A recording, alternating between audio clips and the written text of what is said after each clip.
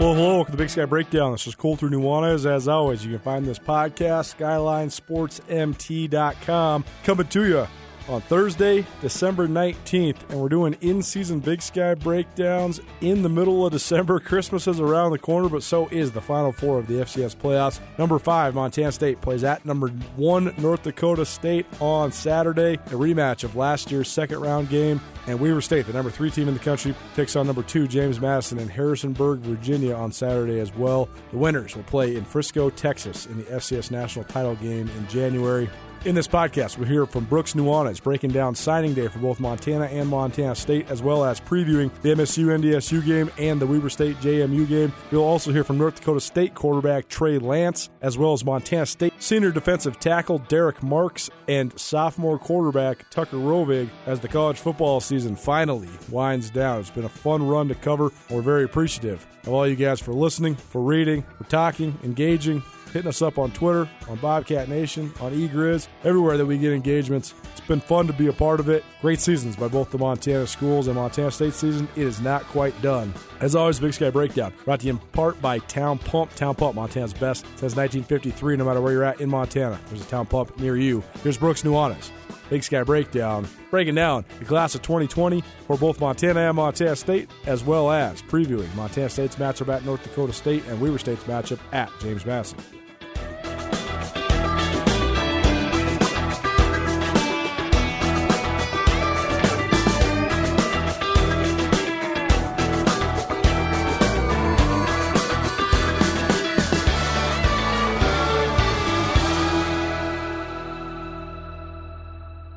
Hey, welcome back. Big Sky Breakdown. Colter Nuanez. As always, you can find this podcast, SkylineSportsMT.com. We keep doing football podcasts in the middle of football season. Can't believe football season continues on, but it does. 2 Big Sky teams in the FCS semifinals. Montana State into the Final Four for the first time since 1984. They will play North Dakota State, the number 1 and undefeated Bison. 7 of the last 8 national championships have gone home to Fargo. And they got one more home game this year before they can travel down to Fargo South, also known as Frisco, Texas. But standing in their way will be the Bobcats. And on the other side of the bracket, James Madison, number 2 team in the country from stem to stern. Opening poll to now the semifinals, they'll host Weber State, the number 3 seed. So we got number 1 versus number 5 and number 2 versus number 3. So the playoff committee did a pretty darn good job seeding this thing. The one anomaly was when Austin Peay beat Sac State. And then Austin Peay came to Bozeman last week and lost to the Bobcats. We'll get into that game a little bit, as well as a preview of the NDSU-MSU game, as well as some thoughts on the Weber State-James Madison game. But first, we welcome in Brooks Nuanez, SkylineSportsMT.com. And pretty crazy week because we got the first semifinal run to prepare for since we've been covering the Big Sky, Brooks, especially from the Cat perspective. We've usually been covering Eastern Washington this time of year, but not Montana State. And then plop dead set right in the middle of it, we get National Signing Day. And just our luck, Montana and Montana State got way better at the early signing day. And Montana State signed 23 guys yesterday. Montana signed 17. This used to be, 10 guys. Now these schools are pretty much getting their full classes or close to it finished up. So you were in Bozeman yesterday, Brooks. You listened to the hour-long lecture class by the Montana State Bobcats staff talking about each and every one of the 23 guys. But what were just some of your overall impressions, and what sort of things did you get excited about the class, having heard from all Montana State's coaches talking about this class? It's a big class. There's quite a bit of diversity. There's some Montana kids, some of which I really like, some of which I think are really clearly development players, which is not a bad thing. Lots of Montana kids kind of end up in that realm. Tommy Malott was the guy they finished with, which was I thought was interesting because they kind of highlighted him as the cream of the crop, the gem of the class, which I personally agree with. But I thought it was very interesting of them to do that when they had some pretty big names on the board from out of state. So Tommy Malott seemed to highlight the class. You're going to have to help me with his last name, but it's Brody Greb. Is that right? Grebe. Brody Grebe. He is a highlight all-star, a guy that if I didn't think twice, I would have kind of forgotten about. Not in the sense that he's not a tremendous player. It's where did that guy go? What did he do? Oh, he went to a prep academy. That's right. Where's he going to go? He's going to go to some Ivy League school? Yeah, what a great story. I remember his highlights. They're fantastic. No, he signs with Montana State. Surprised me. When I was looking down the sheet before Jeff Choate started talking, I was like, hey, look at this. Good class. Didn't pass over him. Didn't even think about it. And then when they popped his picture up on the big screen, I was like, no shit. That is a really good signing because that guy is athletic as it gets. Impressive player. I know his dad is an awesome guy that has really helped cultivate his son's athletic career, and they've gone after it. They've done some really cool things as far as the prep school goes, and attempting to get big offers, which he did receive, ends up coming kind of back home in a way. I know a kid with a Cowboy background to Montana State, so I thought that was interesting. The number one punter in the country, what a signing. How do you get the number one punter in the country? B.J. Robertson shows his recruiting chops again. So, a lot of projections, a lot of highlights and stats on paper. We'll see how these kids develop. Overall, pretty good class. I liked some of the Montana kids, and I thought the punter was a highlight as well. Brody Grebe first landed on my radar because we do some statewide stuff on Tutel and Nuanez, both in our Prep Extra segment, but also in our daily sports centers. And this kid went to high school in Melstone, Montana, Class C school outside of Roundup, east of Billings. And some of the stuff that he was doing, it was just undeniable. You had to write about it. You had to talk about it. He scored 3,500 points in basketball. Like what? How? What? He was one of the top 10 scorers in the history of the state of Montana, career-wise, in basketball. I heard yesterday and got confirmation yesterday that he was getting recruited by Brian Fish, who hardly ever recruited in-state in Montana, for hoops, and that Danny Sprinkle, in fact, offered this kid a basketball scholarship. He goes to a prep school in Connecticut, which in the most ironic thing I've ever heard is called Choate Prep School. How? How do you go to the other side of the country and go to Choate Prep School and then end up coming and playing for Choate? Amazing. But then the kid had perhaps the greatest peak I have seen at the high school state C track meet last year. This kid PR'd in the 100, the 200, the 300-meter hurdles, the shot put, the discus, the javelin, the long jump, and the triple jump in the same meet. PR, every single one of those events. The kid's 6'3", 220 pounds. He ran an 11.1 flat in the 100 meters, 22.82 in the 200 meters. Those are both good times, really good times. But then he just went off in some of the other stuff. He threw the shot 51.7, which was a PR by almost 2.5 feet. He high jumped 6'4", long jumped 21.8.5, PRing by almost a full inch and a half.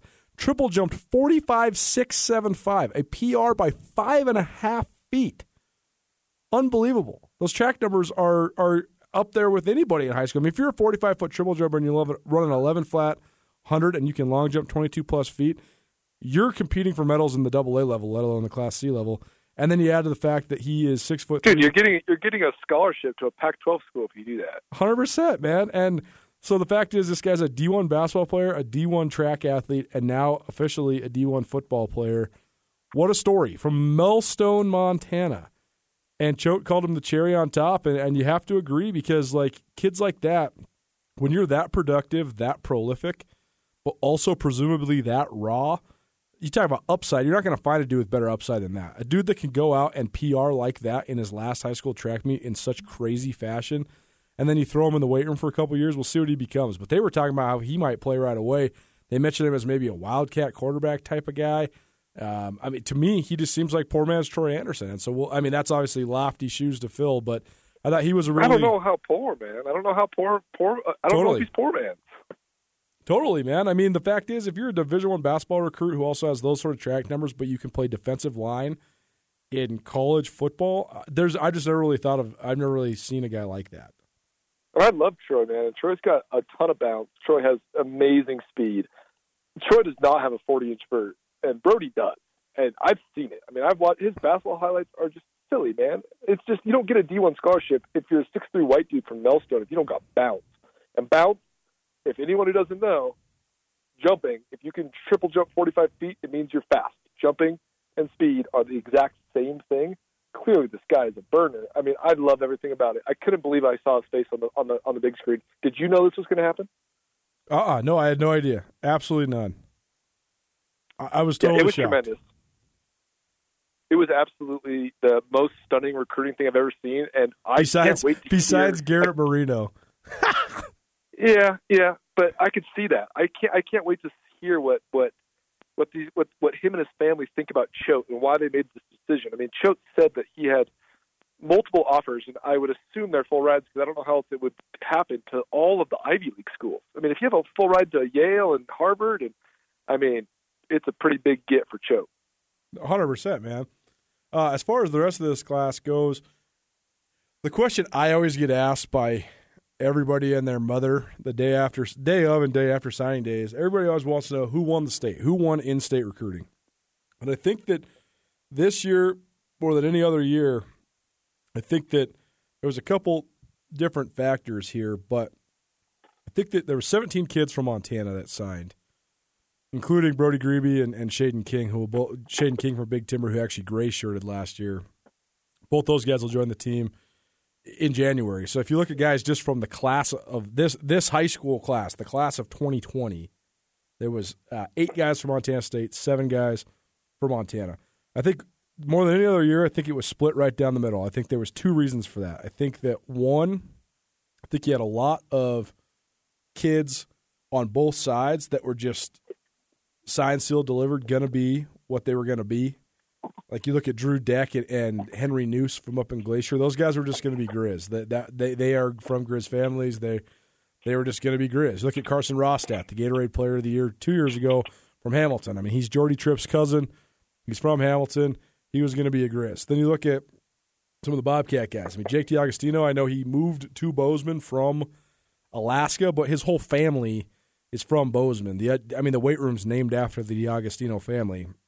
We had multiple guys in the early 90s that played for the Cats, and then we've had several, including most recently Johnny DiAgostino, that played for the Cats recently too. And then you look at like McCade O'Reilly, his older brother plays for Montana State already. And so I think there was a lot of ties that were entrenched. I mean, Connor Ryan is Cy Ryan's son. His dad played for the Cats. Trey Yates is Tucker Yates' brother. His brother played for the Cats. So ties on both sides. And I think the other thing that made it kind of split down the middle is usually getting the offensive or defensive player of the year from AA is a feather in your cap. Well, this year, the defensive player of the year, Kenneth Iden from Bozeman, is a junior, and that's a rare thing too. So he was not available to be signed. And then you also look at getting the Gatorade Player of the Year. Usually that guy's a feather in your cap in recruiting. Well, there was 2 of them available for the first time in a really long time. I think the last time a junior from Montana won Gatorade Player of the Year was back when Dave Dickinson won it. So it's been a long time since when Carson Rostat won it. So you got Gatorade Players of the Year on both sides too. So I think that this year more than ever, the in-state recruiting was split down the middle. And I also think this year there's so many of these in-state kids that are just pretty solid, but largely developmental guys. There's not any big-time splash, Gabe Sulser, Troy Anderson type guys that are going to play right away. So I thought that the in-state recruiting was kind of just split right down the middle.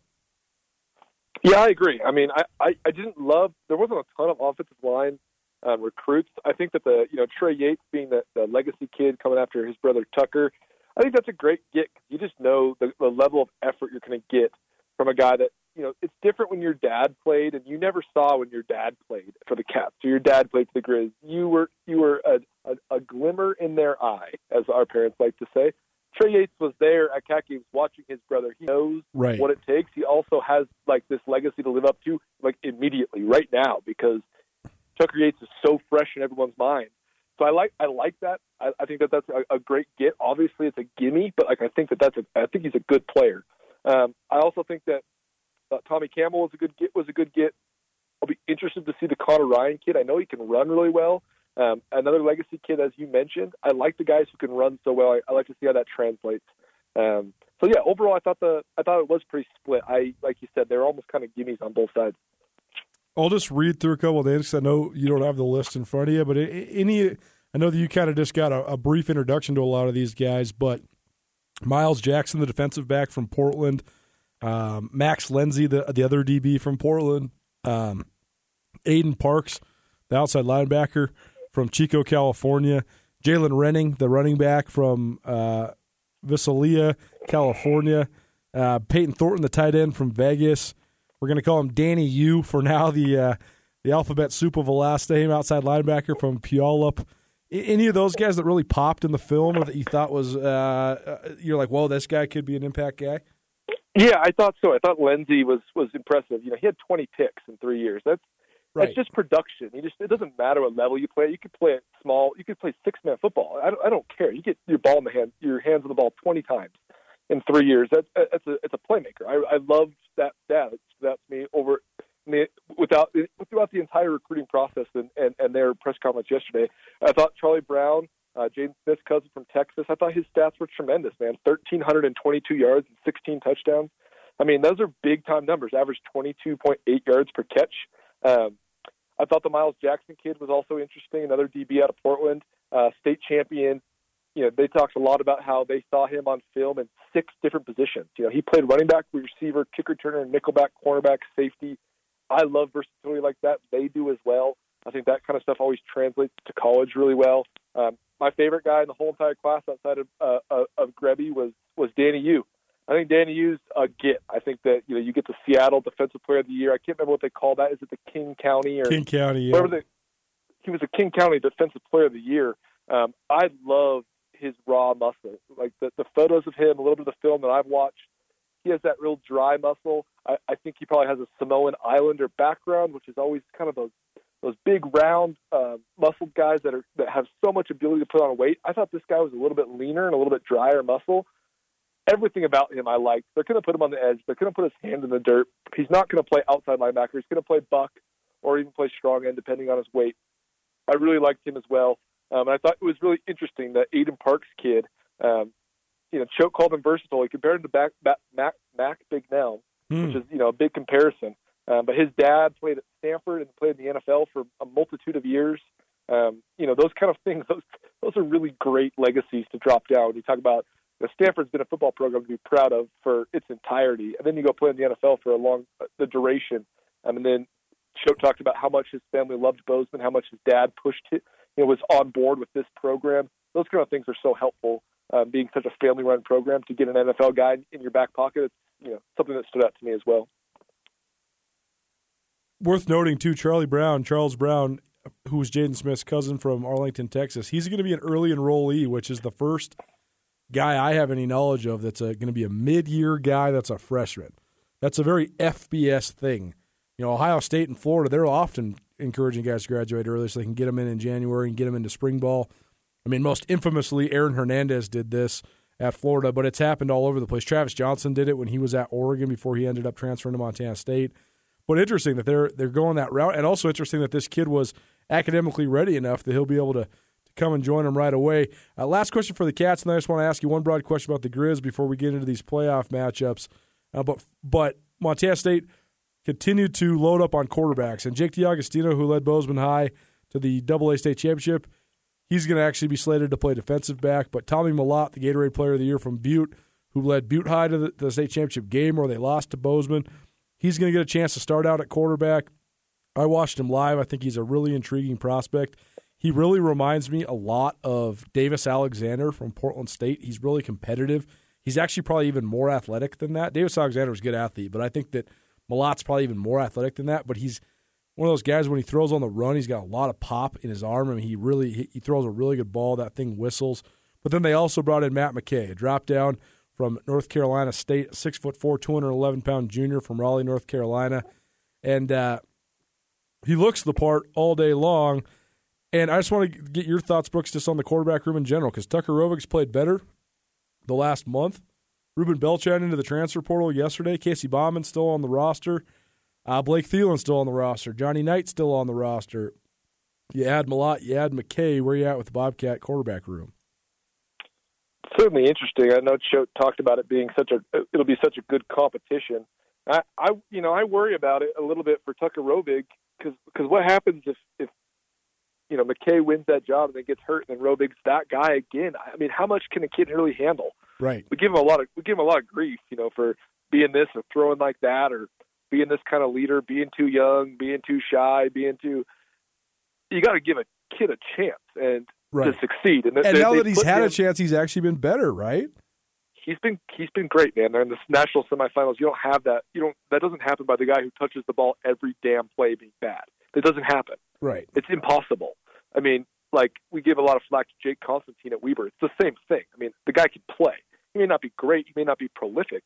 But if you ask him to do something and he can do it, it's really hard to take away the job from someone who has those abilities. But overall, I think Matt McKay is a dynamic player. I mean, you don't start in the ACC as a sophomore.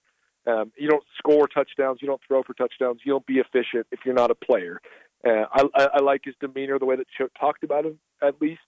The quarterback room, it's so young right now that you can't assume that if you have a junior, a sophomore, and 2 redshirt freshmen, that some of those guys aren't going to transfer. There's no way that you can play all those guys all at the same time. So overall, I think the quarterback room is still in flux, and I don't know why you'd always choose to put a question mark on that position in this program. It's been such a constant. But I think that if you do think you want to win a national championship and you don't think you can do it with Tucker Rovig, then you go get Matt McKay.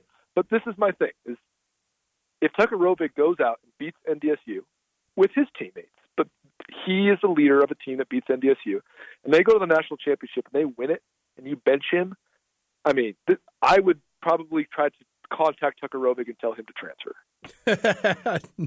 No doubt. It will be interesting to see how it all plays out. And Brooks, I know you weren't in Missoula. I was for Montana's signing class, so I know you're not quite as familiar with these guys.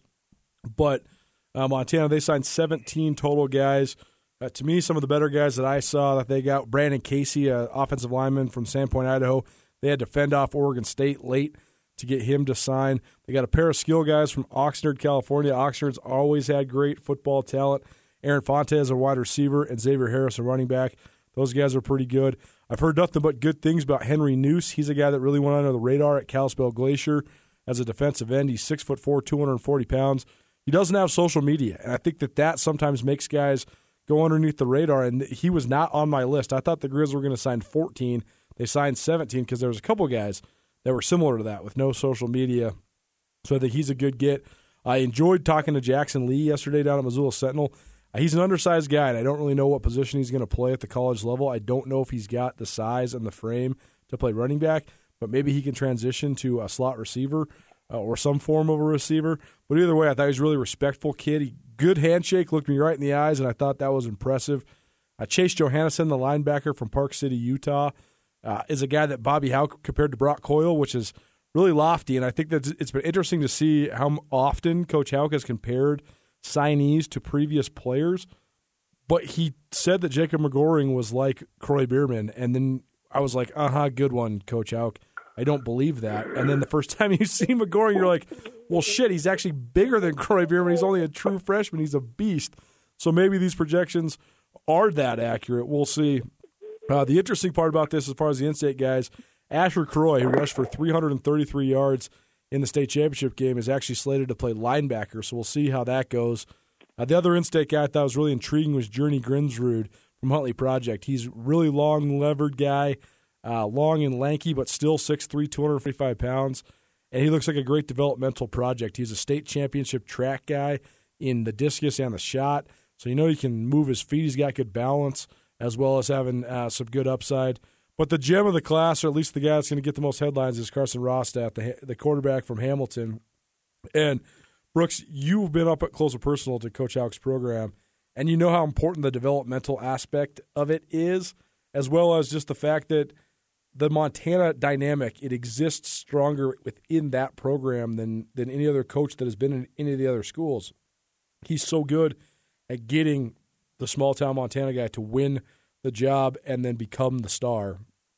And I think that if they could really get a group of Montana guys like they had his last tenure, that they could really make moves.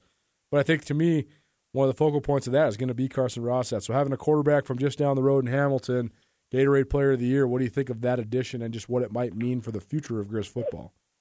Well, that kid can light it up. You know, I knew him when he was 7 and 8 years old. It makes me feel old to see him on a list like this. He's a player. He's athletic as it gets.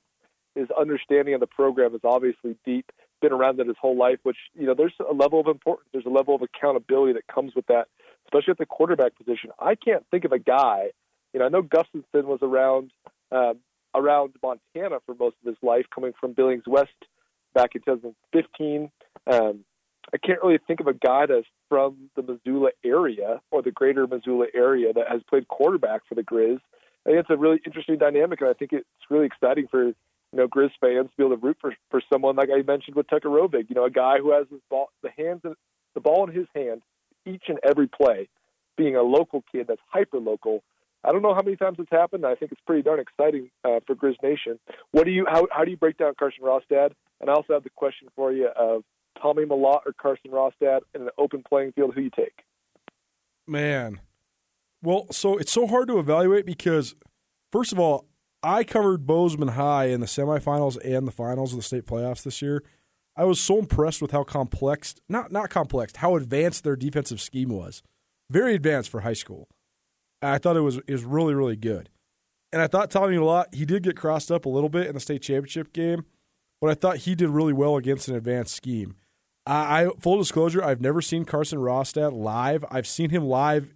I went to Marty Morningweg's quarterback camp this last summer, so I saw him throw 7-on-7 and stuff like that, do drills. Carson Rostad's way more of a prototype. He's 6'3", 215. He looks like a quarterback.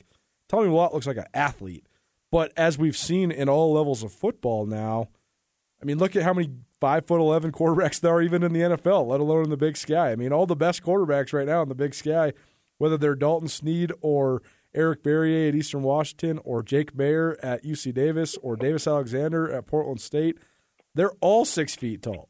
So the 6'5" guy doesn't matter because a lot of the 6'5" guys are not nearly as good as the, with the exception of Case Cookus. Most of the elite quarterbacks in the Big Sky are short, so I don't know if that necessarily matters, but Rostad looks way more the part. I think Mellott's a better athlete. But Rostad, all the film I've seen, they're running an incredibly diverse and complex and advanced offensive scheme in Class A. And that league that they're playing, the Southwestern A, Frenchtown's pretty good and Dillon's good, but Steve I and Corvallis are not. And so he's throwing to wide open guys all the time. So I have no idea how he's going to do when he has to make reads and go against defenses and stuff like that. But he looks the part for sure, and he's a great athlete. I mean, he's not just a pocket guy. He rushed for thousands of yards in his Bobcat career, in his high school career. So I don't know. I guess the tail of the tape remains to be seen between those two guys. But I do think that both of them are good. And you're right, it has been a while since there's been a local guy. I mean, probably the best, most recent best local quarterback for the Grizz is John Edwards.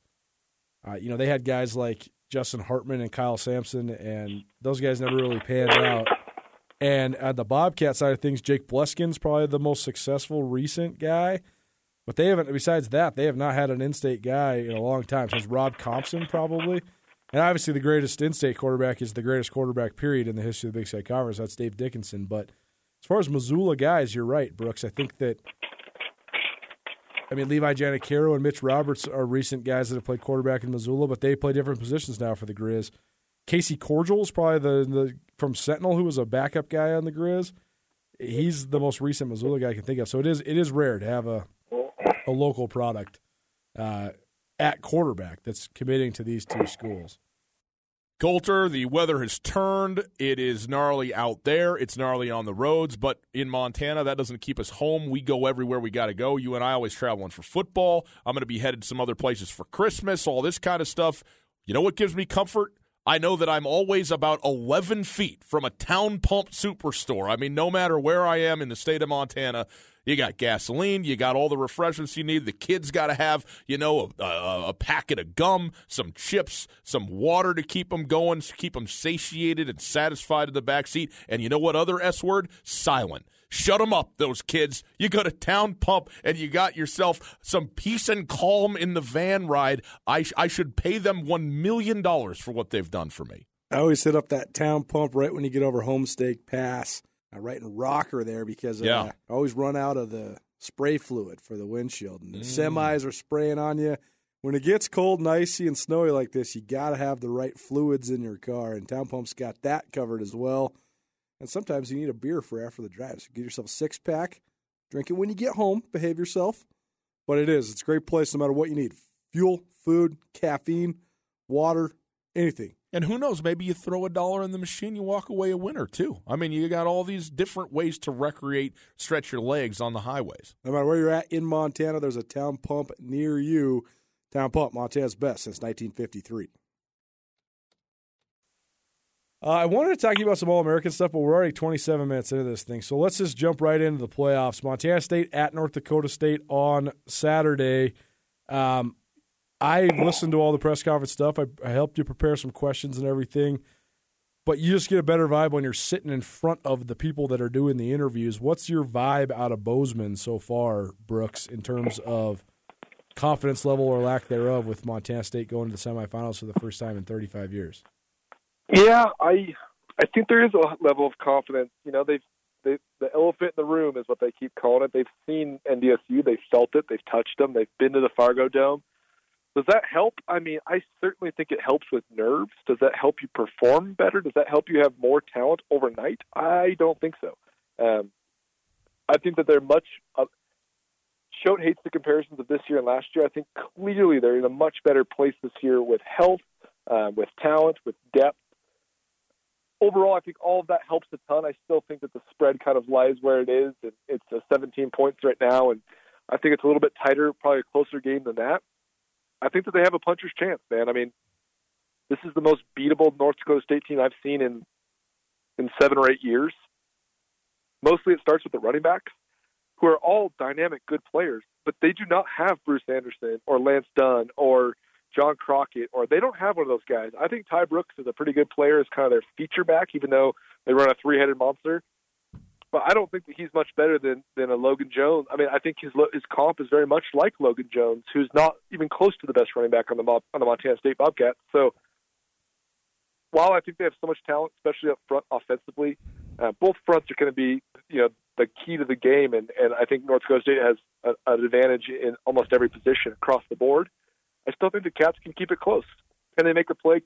Does one of their trick plays, which they're almost guaranteed to run, does one of the tight end flip screens or one of the reverse passes or one of the fly sweep motions, does one of those plays hit? Because they've used them in almost every big game they've ever played in under Choate. That's probably 7 or 8 games. They've used a fake play, a trick play, a fake this or that. If one of those plays hits, I think that could be the catalyst. If they don't, and North Dakota State plays them pretty straight up, and it's just kind of 50-50 across the board, some stuff works, some stuff doesn't, everything looks pretty base, they have to stay pretty vanilla, I think it's going to be a long day for the Bobcats. It's so fascinating because North Dakota State's maintained this same identity for the entire decade. But I think that the one undertold part of it is that while they've had the big, strong, corn-fed linemen and the tough, high execution level, high football IQ type guys throughout their defense and on both their offensive and defensive lines, they've also had unbelievable athleticism at the skill positions. You look at Lance Dunn, he's one of the fastest players in the country. Bruce Anderson was a first-team All-American kick returner while also being lightning in a bottle at the running back spot. Darius Shepard has fielded punts in NFL games for the Green Bay Packers this year. He was their big play guy on the outside. And, you look at the previous North Dakota State teams and guys like John Crockett, the running back, and they just had a bunch of really good speed at the skill positions too. And I think Ty Brooks, Adam Cofield, those guys are good, but they're not the same. And I agree with that. I think that that's definitely somewhere where they lose some. The other thing is, though, that Trey Lance is probably the best athlete they've had at quarterback. And Carson Wentz was a great athlete, but Trey Lance is an even better runner. He's a really good improvisational type quarterback, and he takes no risks. He has not turned the ball over one time in 14 games as a freshman, which is just so impressive. But I agree with you. I do think that there is a certain element of vulnerability.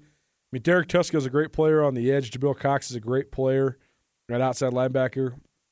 But they don't have that Nick DeLuca type banger in the middle. They don't have the Greg Menard type veteran edge rusher. They don't have a 4-year starter at safety like Robbie Grimsley. So they don't have the same headliner guys as they've had. And I think that just means that this next group is going to develop into that. But some of them already are that. Like their tackles right now, those two guys are both in their second year starting, and they're first-team All-Americans as juniors. So those guys are going to be multiple-time first-team All-Americans by the time next year rolls around.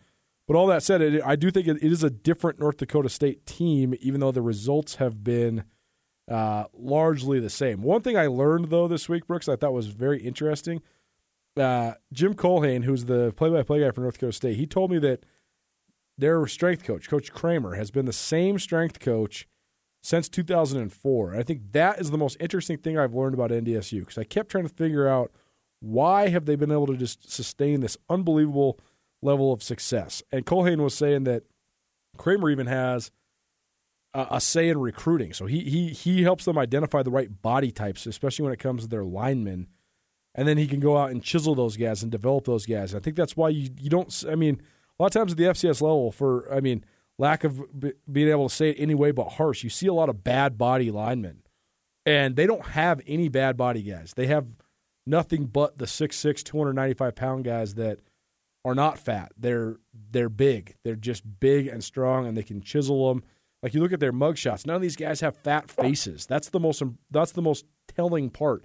There's not a bunch of fat-faced linemen. They just look like power forwards on a basketball team instead of offensive tackles. So I think one thing that's just so underrated in college football is the weight room culture, the strength and conditioning programs. How much of an influence, when you hear that, I mean, how much does that make you understand North Dakota State more? It's everything, man. It's the catalyst. Like, when you said that, it's like, well, there it is. There it is. It's the consistency. I mean, college football is way more of a weightlifting sport than it is anything. There's a lot of teams that like to practice a lot. You know, I know Montana State does quite a bit. They practice in pads quite a bit. They do a lot of team activity and full contact quite a bit. There's some teams that don't. There's a lot of teams at the FBS level that do not do that very often. You spend as much time in the weight room. I mean, you got to think that you put in 15 spring practices, maybe, I think it's 15, maybe 20 in some levels. So it's 15 spring practices, 20 fall camp practices. We'll just do it for round numbers. You're talking about 30 practices a year outside of the season.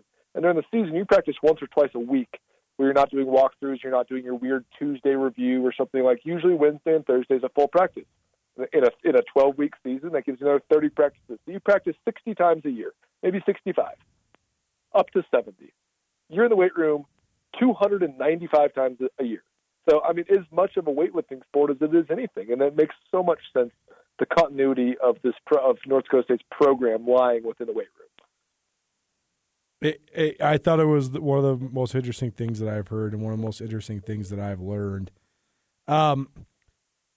We talked about all the differences on the North Dakota State side of things, but on the Montana State side of things, they're different too. A new quarterback in Tucker Rovig.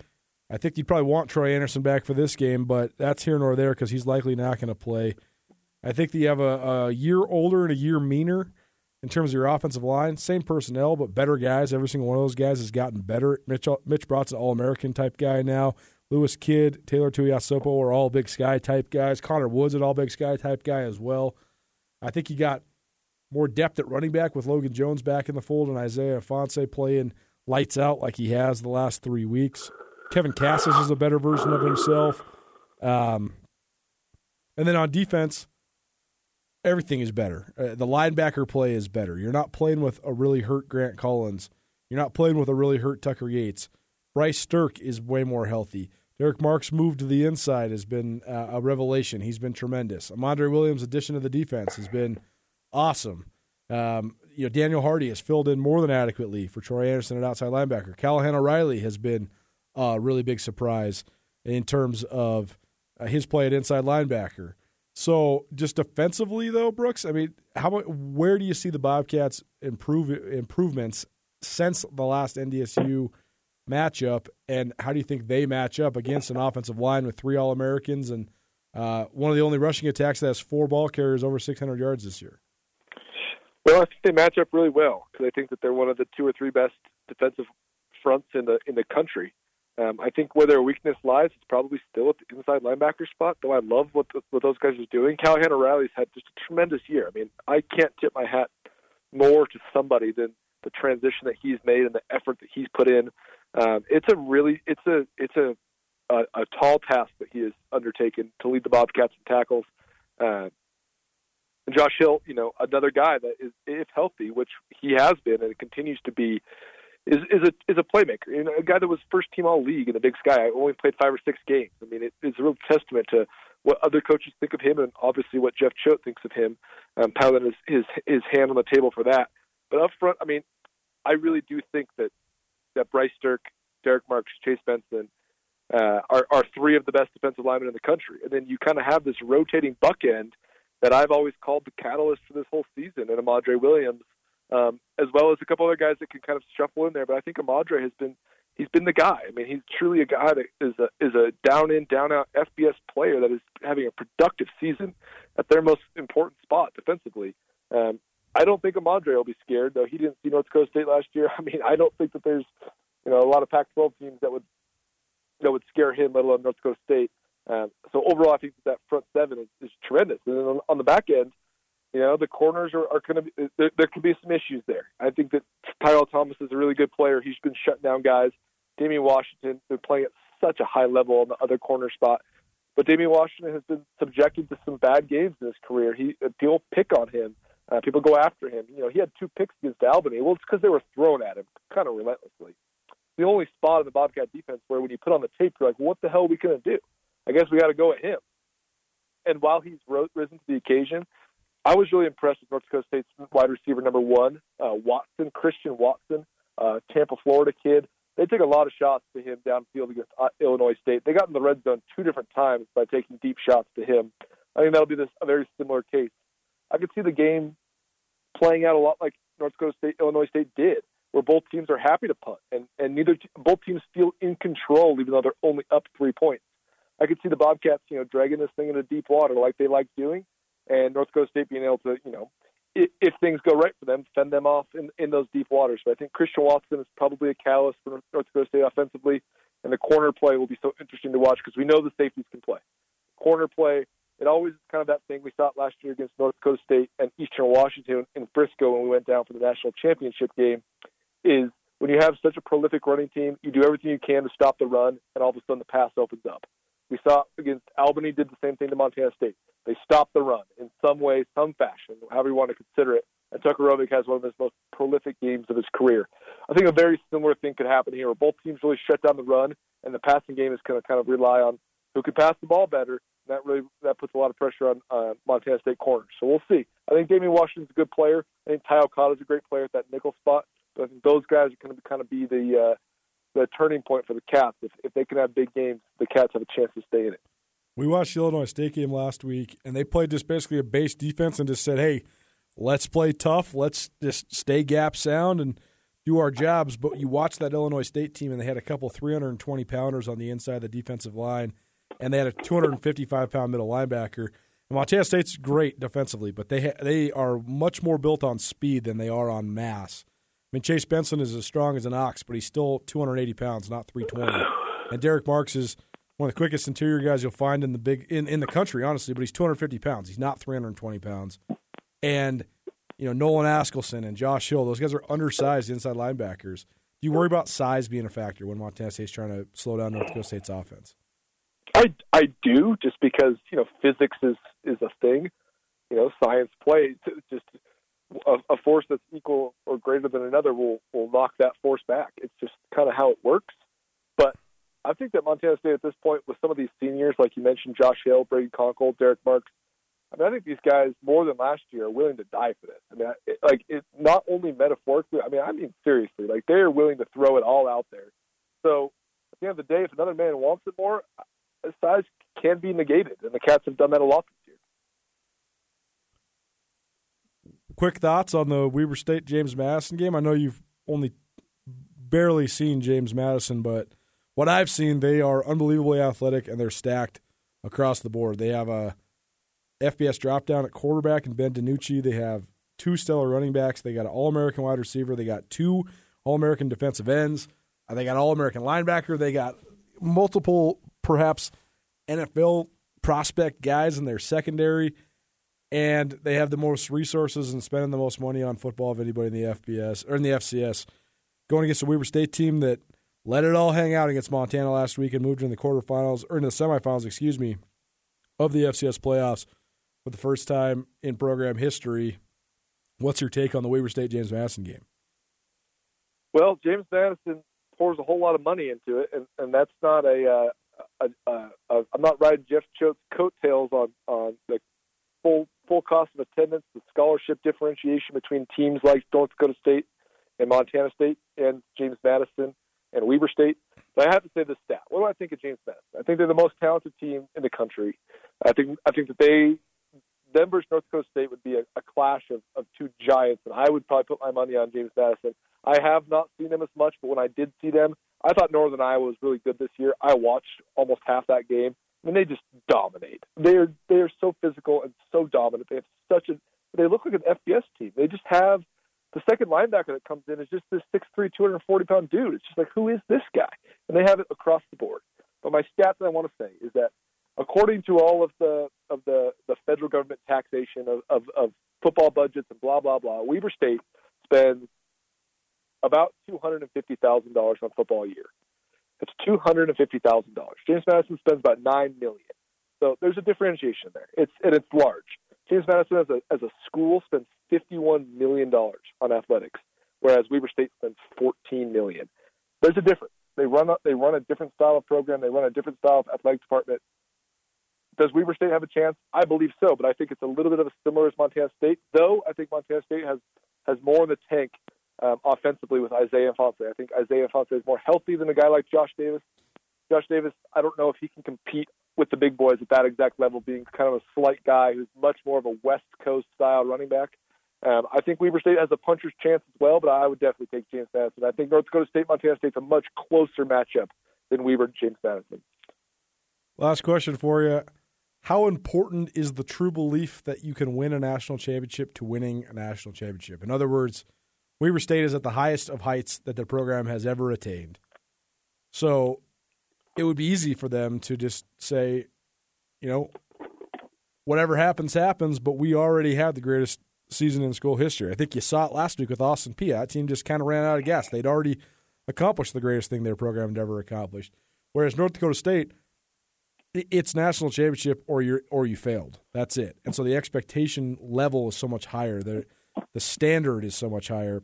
I think Montana State is bordering in the middle because they are on their best run in a generation, but also I do think that they believe, and I do believe that the ceiling at at Montana State is a national championship. I mean, you could win a national championship at Montana State. I don't know if you could at Weber State. If you did, it would be a heroic feat.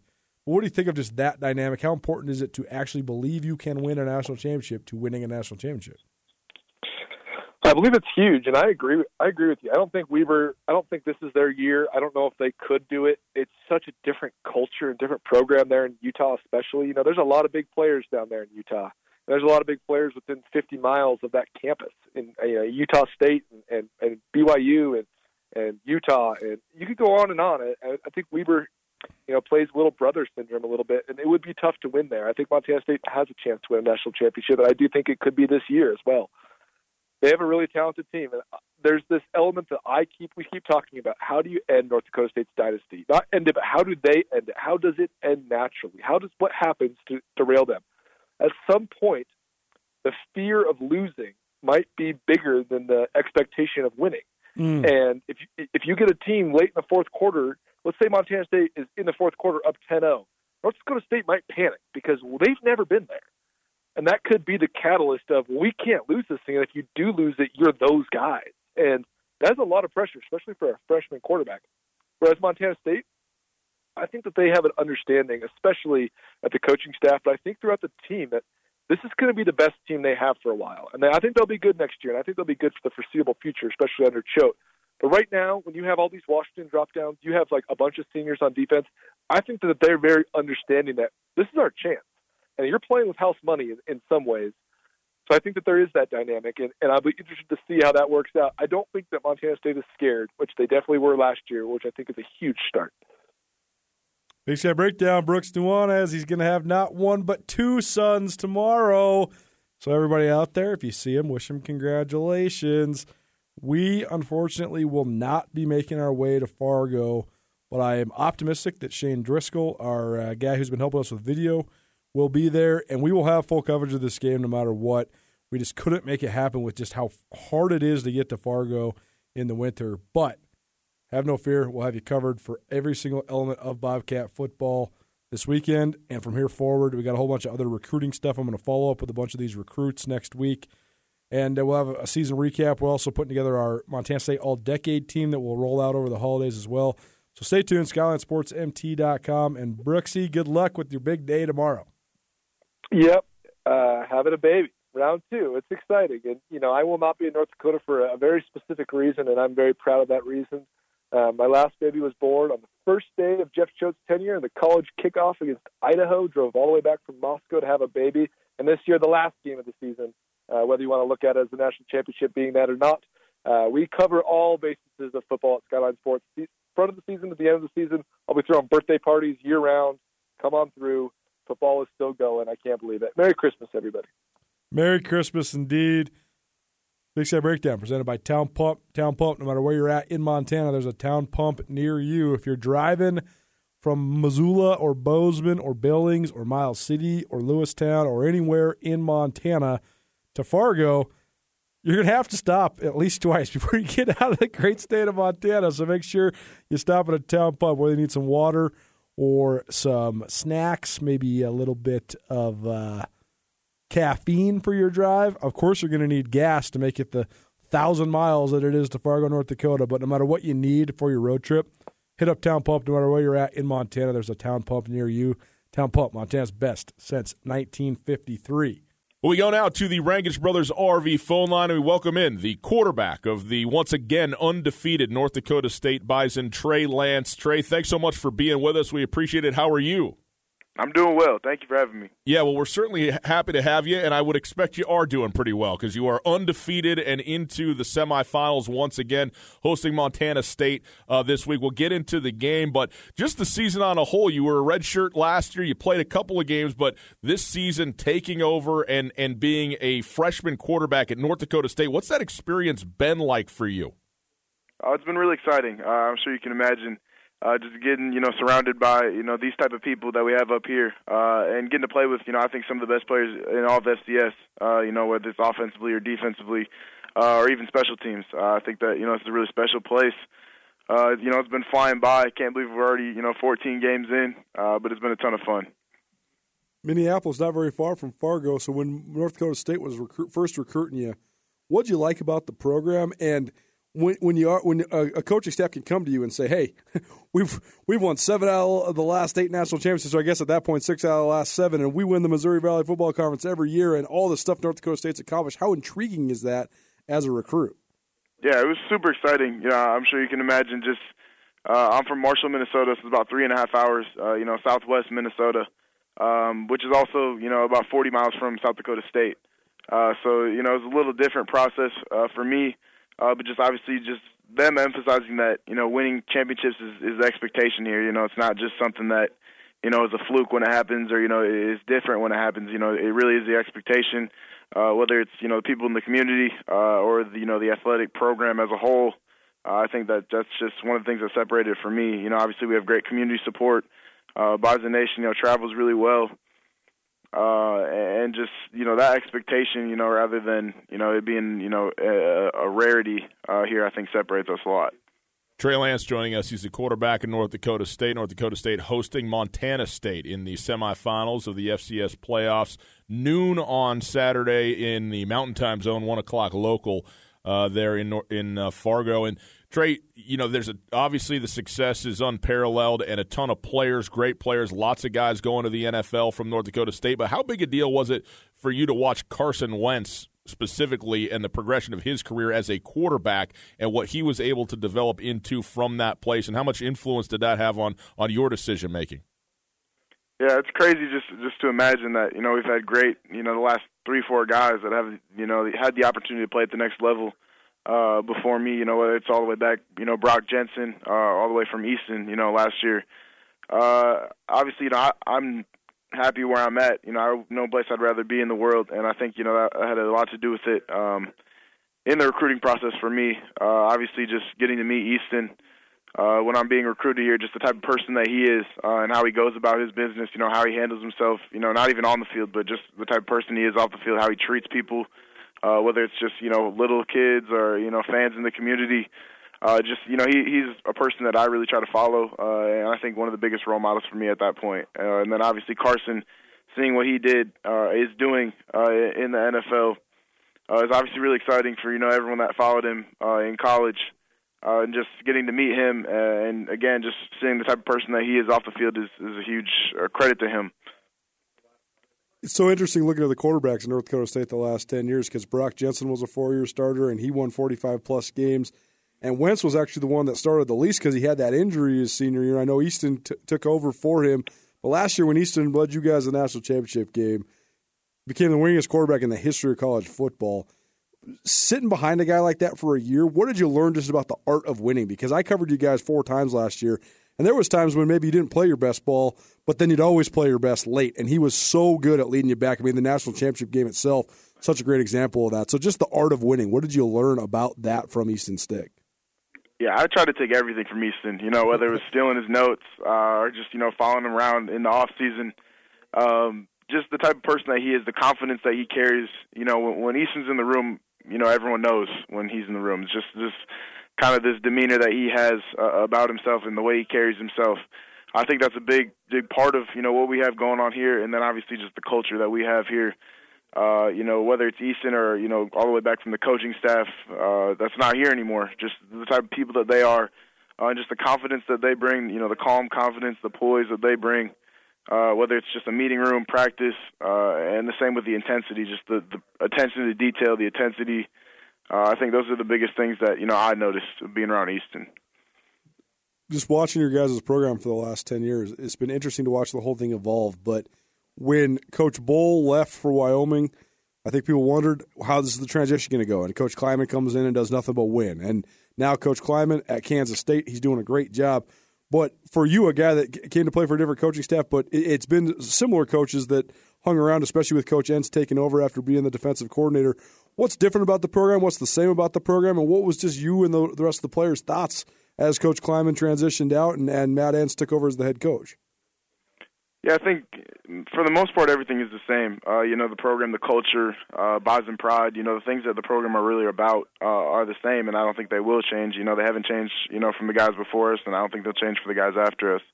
But when Coach Kleiman left, obviously, guys like me, didn't know a whole lot. Maybe just didn't have as much contact with Coach Entz, on the offensive side of the ball, just him being the defensive coordinator and everything. But absolutely just nothing but confidence in him, who he was going to find to replace, guys like Coach Ray or Coach Messingham, and, our athletic director, Mr. Matt Larson, just confidence in him. The type of person he is, and he was one of the first people that came and addressed, the team and talked to us and, just kind of gave us the rundown. So I think, the biggest thing was the transparency that, our whole athletic program shared with us as a team, when all that was going on last year. But, I really don't think, we've missed a beat. I love the new staff. It's hard to call them new staff now. It seems like they've been here for forever already. But just the energy that they bring, the experience that they have, even though they're such a young group. Trey Lance joining us. He's the quarterback for the North Dakota State Bison. And, Trey, you guys kind of had to grind out a win last week against Illinois State, but got it done 9-3. And now you go against the number 5 team in the nation, and in particularly a defense is playing at a very high level in Montana State. So when you look at this matchup from your perspective as a quarterback, what do you see? A really talented team. I think they do their job really well. They do a really good job mixing up looks. And I guess they play really hard. They're confident defense, and I think they're playing their best football right now, so we're definitely going to have to be ready to go. What's your evaluation of Montana State's defensive line? They were to put so much pressure on the passer last week against Austin Peay. So what do you think of that front four, and how do you think you guys match up? Yeah, they're big up front. Absolutely explosive, talented, just a big group of guys. And I think, like I said before, they do their job really well, and they execute at a really high level. We're definitely going to have to be ready to go, up front. I know Coach Bozak will have the offensive line ready to go, but, it's definitely going to be a challenge. Those are really good players. For you in particular, too, you're such a mobile guy. You're great with your legs, 11 rushing touchdowns this year. But how big a key do you think that becomes in a game like this where, okay, maybe one thing's not working, maybe another thing isn't okay, and then you can get out and just make something positive happen, in the flow of the game with your legs? Yeah, it's big. It's just part of my game. I think it always has been. I'm just going to try to make plays, whether it's with my arm or with my legs. Just another thing that defenses have to scheme against, prepare for, and I'm sure they will be. It's so fascinating because you guys have had a 33-game win streak before. Now you're on a 34-game winning streak. Is there any pressure that comes associated with continuing to be undefeated? I mean, you guys have been undefeated for years now. What does it take to handle just all the things of having everybody take their best shot at you every weekend? To be honest with you, it's not something that we talk about at all in the program or, guys on the team. I didn't even know, to be honest with you, that it was whatever you just said, 34. It's just not something that's talked about. We really just focus on going 1-0 every single week. So we got to get ready for Montana State, go 1-0 this week. Well, Trey, this is we've been a fun season to watch you and the team once again, and kind of the latest iteration of North Dakota State. It's been fantastic. We look forward to this game on Saturday. I know it's going to be a ton of fun. Have a great game, and we appreciate the time, all right? Absolutely. Thank you guys so much. We go now to the Rankage Brothers RV phone line. We welcome in senior defensive end for the Montana State Bobcats, Derek Marks. Derek, thanks so much for being with us, man. Congratulations on an absolutely dominant performance, both by you individually and as a collective group last Friday. And what was that game like for you in the quarterfinals of the national playoff to have that sort of performance in front of a home crowd on a Friday night? Yeah, it was awesome. Obviously, the atmosphere was electric, and being able to play at night was a lot of fun. And it was a great atmosphere, fun game to play in, fun game to prepare for, and obviously a big game. Having a home quarterfinal game and a lot on the line in terms of a trip to the semifinals. And it was great. We just had a great week of preparation. We had a great game plan going into the game, and we just executed really well. And I think we got hot early. We kind of shut them down early in that first quarter, and that kind of set the tone for the rest of the game moving forward. And so we're just able to keep that same energy, that same momentum, and the same focus throughout all 4 quarters. So that was really good to see.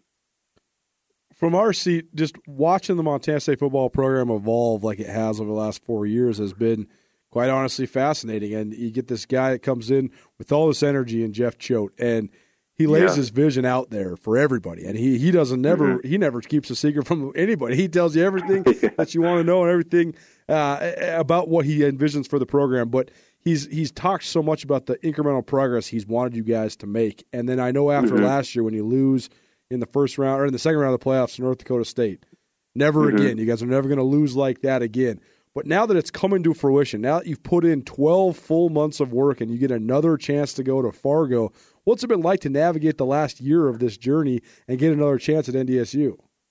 Yeah, it feels good. It just, it feels good to accomplish things that we say we want to accomplish. And I think a lot of people can, say they have goals, and a lot of teams and programs say they have goals, but get the same results each year. But like you said, we've had incremental progress each year, and it's just been a fun thing to be a part of. And obviously, Coach Choate's the head of that, and he's been a great leader for us. And then in terms of another shot at NDSU, we're just excited to get back there. I think we're a different team. I think they're a different team. I think we're playing with a lot of confidence, playing really hot right now. So we're excited to go in there on the big stage, playing against the number 1 team in the country. And like we talked about with all these big games, it's the same game. We just got to prepare, be ready to go out and execute the game plan and make plays when they really matter. So we can't wait for it. Derek, it seems like a lot of teams, will be happy to not play North Dakota State as long as they don't have to. It has felt exactly the opposite for you guys, though, to me. Am I wrong about that, or have you had this circle say, we want the Bison again? We want whoever they put in front of us, and we're a hungry team. But like Coach Choate's telling us, it's all about us. It's all about the guys in the room, and I'm just thankful for the opportunity to be playing in the semifinals and playing these big games. And obviously, we don't want it to end here, and we want more than just a semifinal win. So they're just the next team up, and we couldn't be more excited to go to Fargo. So what have you thought of just North Dakota State's dominance overall? Because you're a guy that's followed FCS football for a long time, growing up in Belgrade, following the Cats. I'm sure you remember 2010 playoffs when North Dakota State rallied and beat Montana State. What do you think of just this juggernaut that they've created? Yeah, it's pretty impressive. Everybody talks about dominating, but they've done it over and over and over, and it's just impressive to watch. I think they're the standard a little bit in terms of, that's like you said, everybody wants a shot at them, and kind of like Alabama or Clemson or those big teams in the FBS. But it just makes playing them that much more fun, and I think it's pretty impressive. So I think that's kind of what everyone is shooting for, but obviously we're kind of trying to get there in a little bit different fashion, like we were talking about with the incremental progress each year. So Derek Marks joining us. He's a senior on the defensive line for Montana State out of Belgrade, a local kid playing for the Bobcats. And when it comes to the game on the field, Derek, last week, Illinois State, they played a great defensive game, held NDSU without a touchdown, held them to just 9 points. Is there something that you can see on film that maybe they did that you might be able to replicate? And also just in general, what do you need to do when they do have such a great offense and a great dual-threat quarterback? Mm-hmm. Yeah, what stands out to me about them is just their offensive line, and they're physical guys. They're big guys that can move really, really well, and you can just tell they're really well coached. And it seems to have always been like that, so they always have a great offensive line. And but yeah, in terms of Illinois State, I think what we saw is they just used their hands really well. They were physical off the ball, and that's what we're going to have to do. We're going to have to be physical. We can't get out of our gaps. We can't just let them wash us down and create big holes for their running backs to hit, because that's when they get 6 yards a carry or whatever they're averaging. So we got to use our hands, be physical, play in the backfield, and see what we can do. Like Coach Choate said, what do you say when you talk about analyzing this team? I mean, they've won 140 out of their last 150 games. They've won 7 out of the last 8 national championships. They've been almost untouchable. I mean, they're on a 34-game winning streak. But as a competitor, how do you not let that stuff get in the way? How do you not be intimidated by the monster that is North Dakota State? Yeah, I think a lot of it is just we saw it. We saw the brand. I think they beat a lot of teams just based off their reputation, and I think teams. Yeah, I think it's a mental thing, and thankfully we've been there. We've experienced it, and now it's time to ignore that and put it behind us. And it's time to, like Coach Choate has been talking about, ignore the hype around us as well. And we got to prepare and try to play our best football. And that's how you beat great teams, is by playing your best game. And so we can't worry about the noise down there. We can't worry about their reputation, what they've done in the past, because it's all about winning on Saturday. And same thing for them. They're just because they've won in the past doesn't mean that they just automatically get handed the win. So they have to go play the same game, and so we're excited to step on the field with them. Derek, on the outside, everybody talks about this through the lens of NDSU. What do you got to do to beat the Bison and this, that, and the other? But is there a level at which this team right now goes, NDSU has no idea what they are getting into by playing us on Saturday? Like, is that a mentality that is prevalent inside of those walls at Montana State right now? Yeah, I think we just want to play with a lot of confidence, come in there with, confident football. And, like I said, though, we don't win games on Saturdays. We win games by out-preparing our opponent. And, so it comes down to beating them on Monday practice, beating them on Tuesday practice. And we say that for every opponent. How can we beat these guys, in period 7 at Wednesday practice? So it's just the urgency that we talk about, the urgency that we have in our preparation, the urgency that we have in, watching them on film, taking care of our bodies, making sure we're ready to go. Because we can't control anything that they do. We can't control their preparation, how they play, but we can control what we do. And so it's all about us. It's all about putting the game plan together, and then on Saturday just going out and beating the guy across from us and executing. Well, man, congratulations on what's already been a fantastic year, but it's not done yet, so keep it rolling. Best of luck to you on Saturday. We're looking forward to the game, all right? Yeah, I appreciate it. Thanks, guys. So, North Dakota State, just kind of what are your thoughts on them? Haven't seen them on film a little bit. Just kind of what stands out to you about them? Very good team. Very solid D-line, linebackers, and secondary. they don't got any weak links in terms of their defense. 91's a great player. 42 is a great player in their safety, number 6. He can fly around and make some plays. What do you remember from last year's trip, just about the atmosphere, maybe that game? Remember, it was a loud atmosphere. Honestly, I was signaling most of the time, but yeah, that was like the big thing that I remember is just the how loud the environment was, and I mean, we're already starting to adjust to that by making all of our cadences different this week. Last week you had a loud crowd with you guys. Yeah. How does a loud crowd, now that they're going to be loud when you're on the field, how does that affect how you guys play? Honestly, I'm going to say it's not going to really affect us that much. I mean, we know needs to get done, and we're practicing all week for a loud crowd. We have stadium noise every single day through the speakers, so we're getting used to it. And that affect communication, I suppose? Our communication is very simple this week when it comes to wrestling. How are you feeling, just being the quarterback of this team, going as far as it has for the first time in more than 3 decades? Feeling good. I mean, I feel like the reason why we've had a lot of success the past couple months is we take this one game at a time.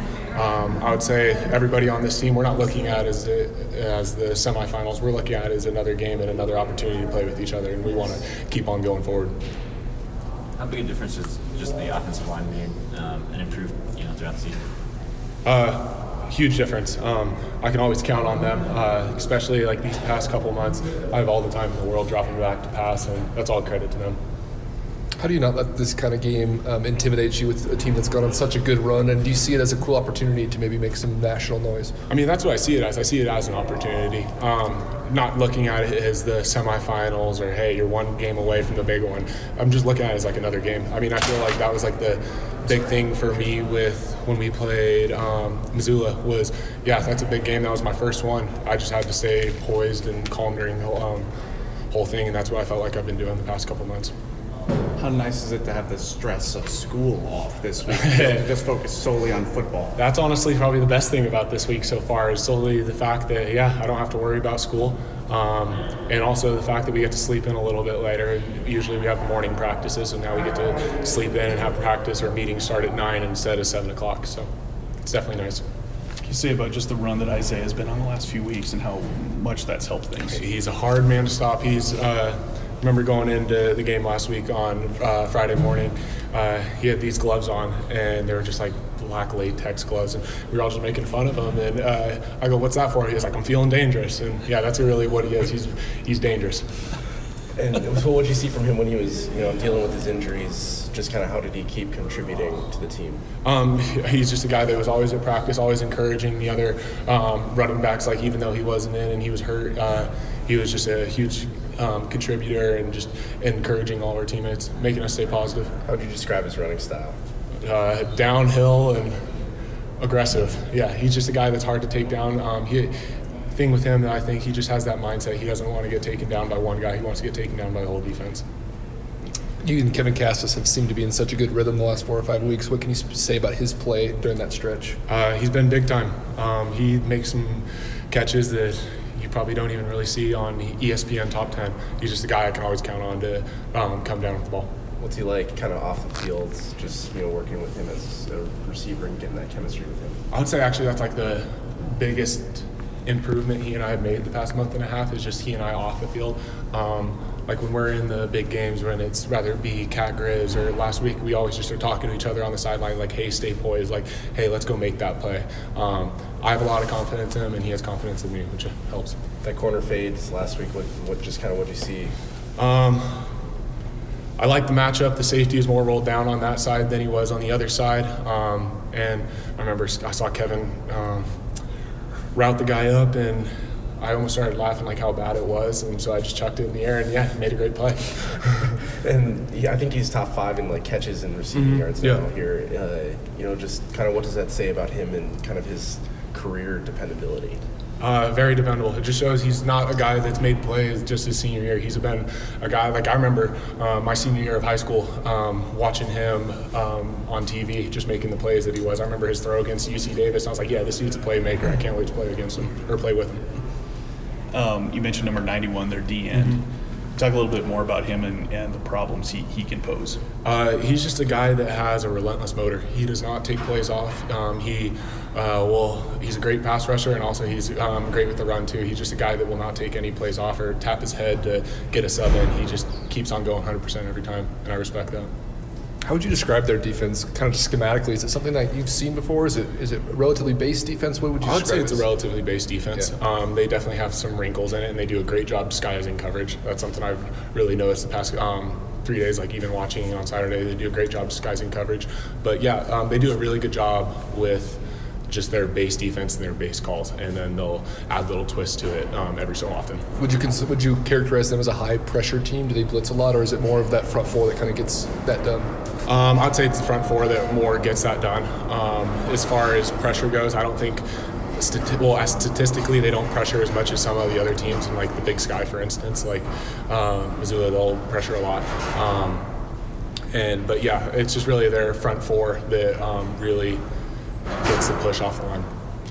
You can certainly attest to the notion that running game is the quarterback's best friend. So, how much has that just helped you along the last half of this season with the way you guys have run the ball? A lot, just especially like with the different types of run games we have. Like we'll have jet motions, we'll have outside zone, inside zone, power. It's just we have a lot of different variations, and we're doing well at that. So.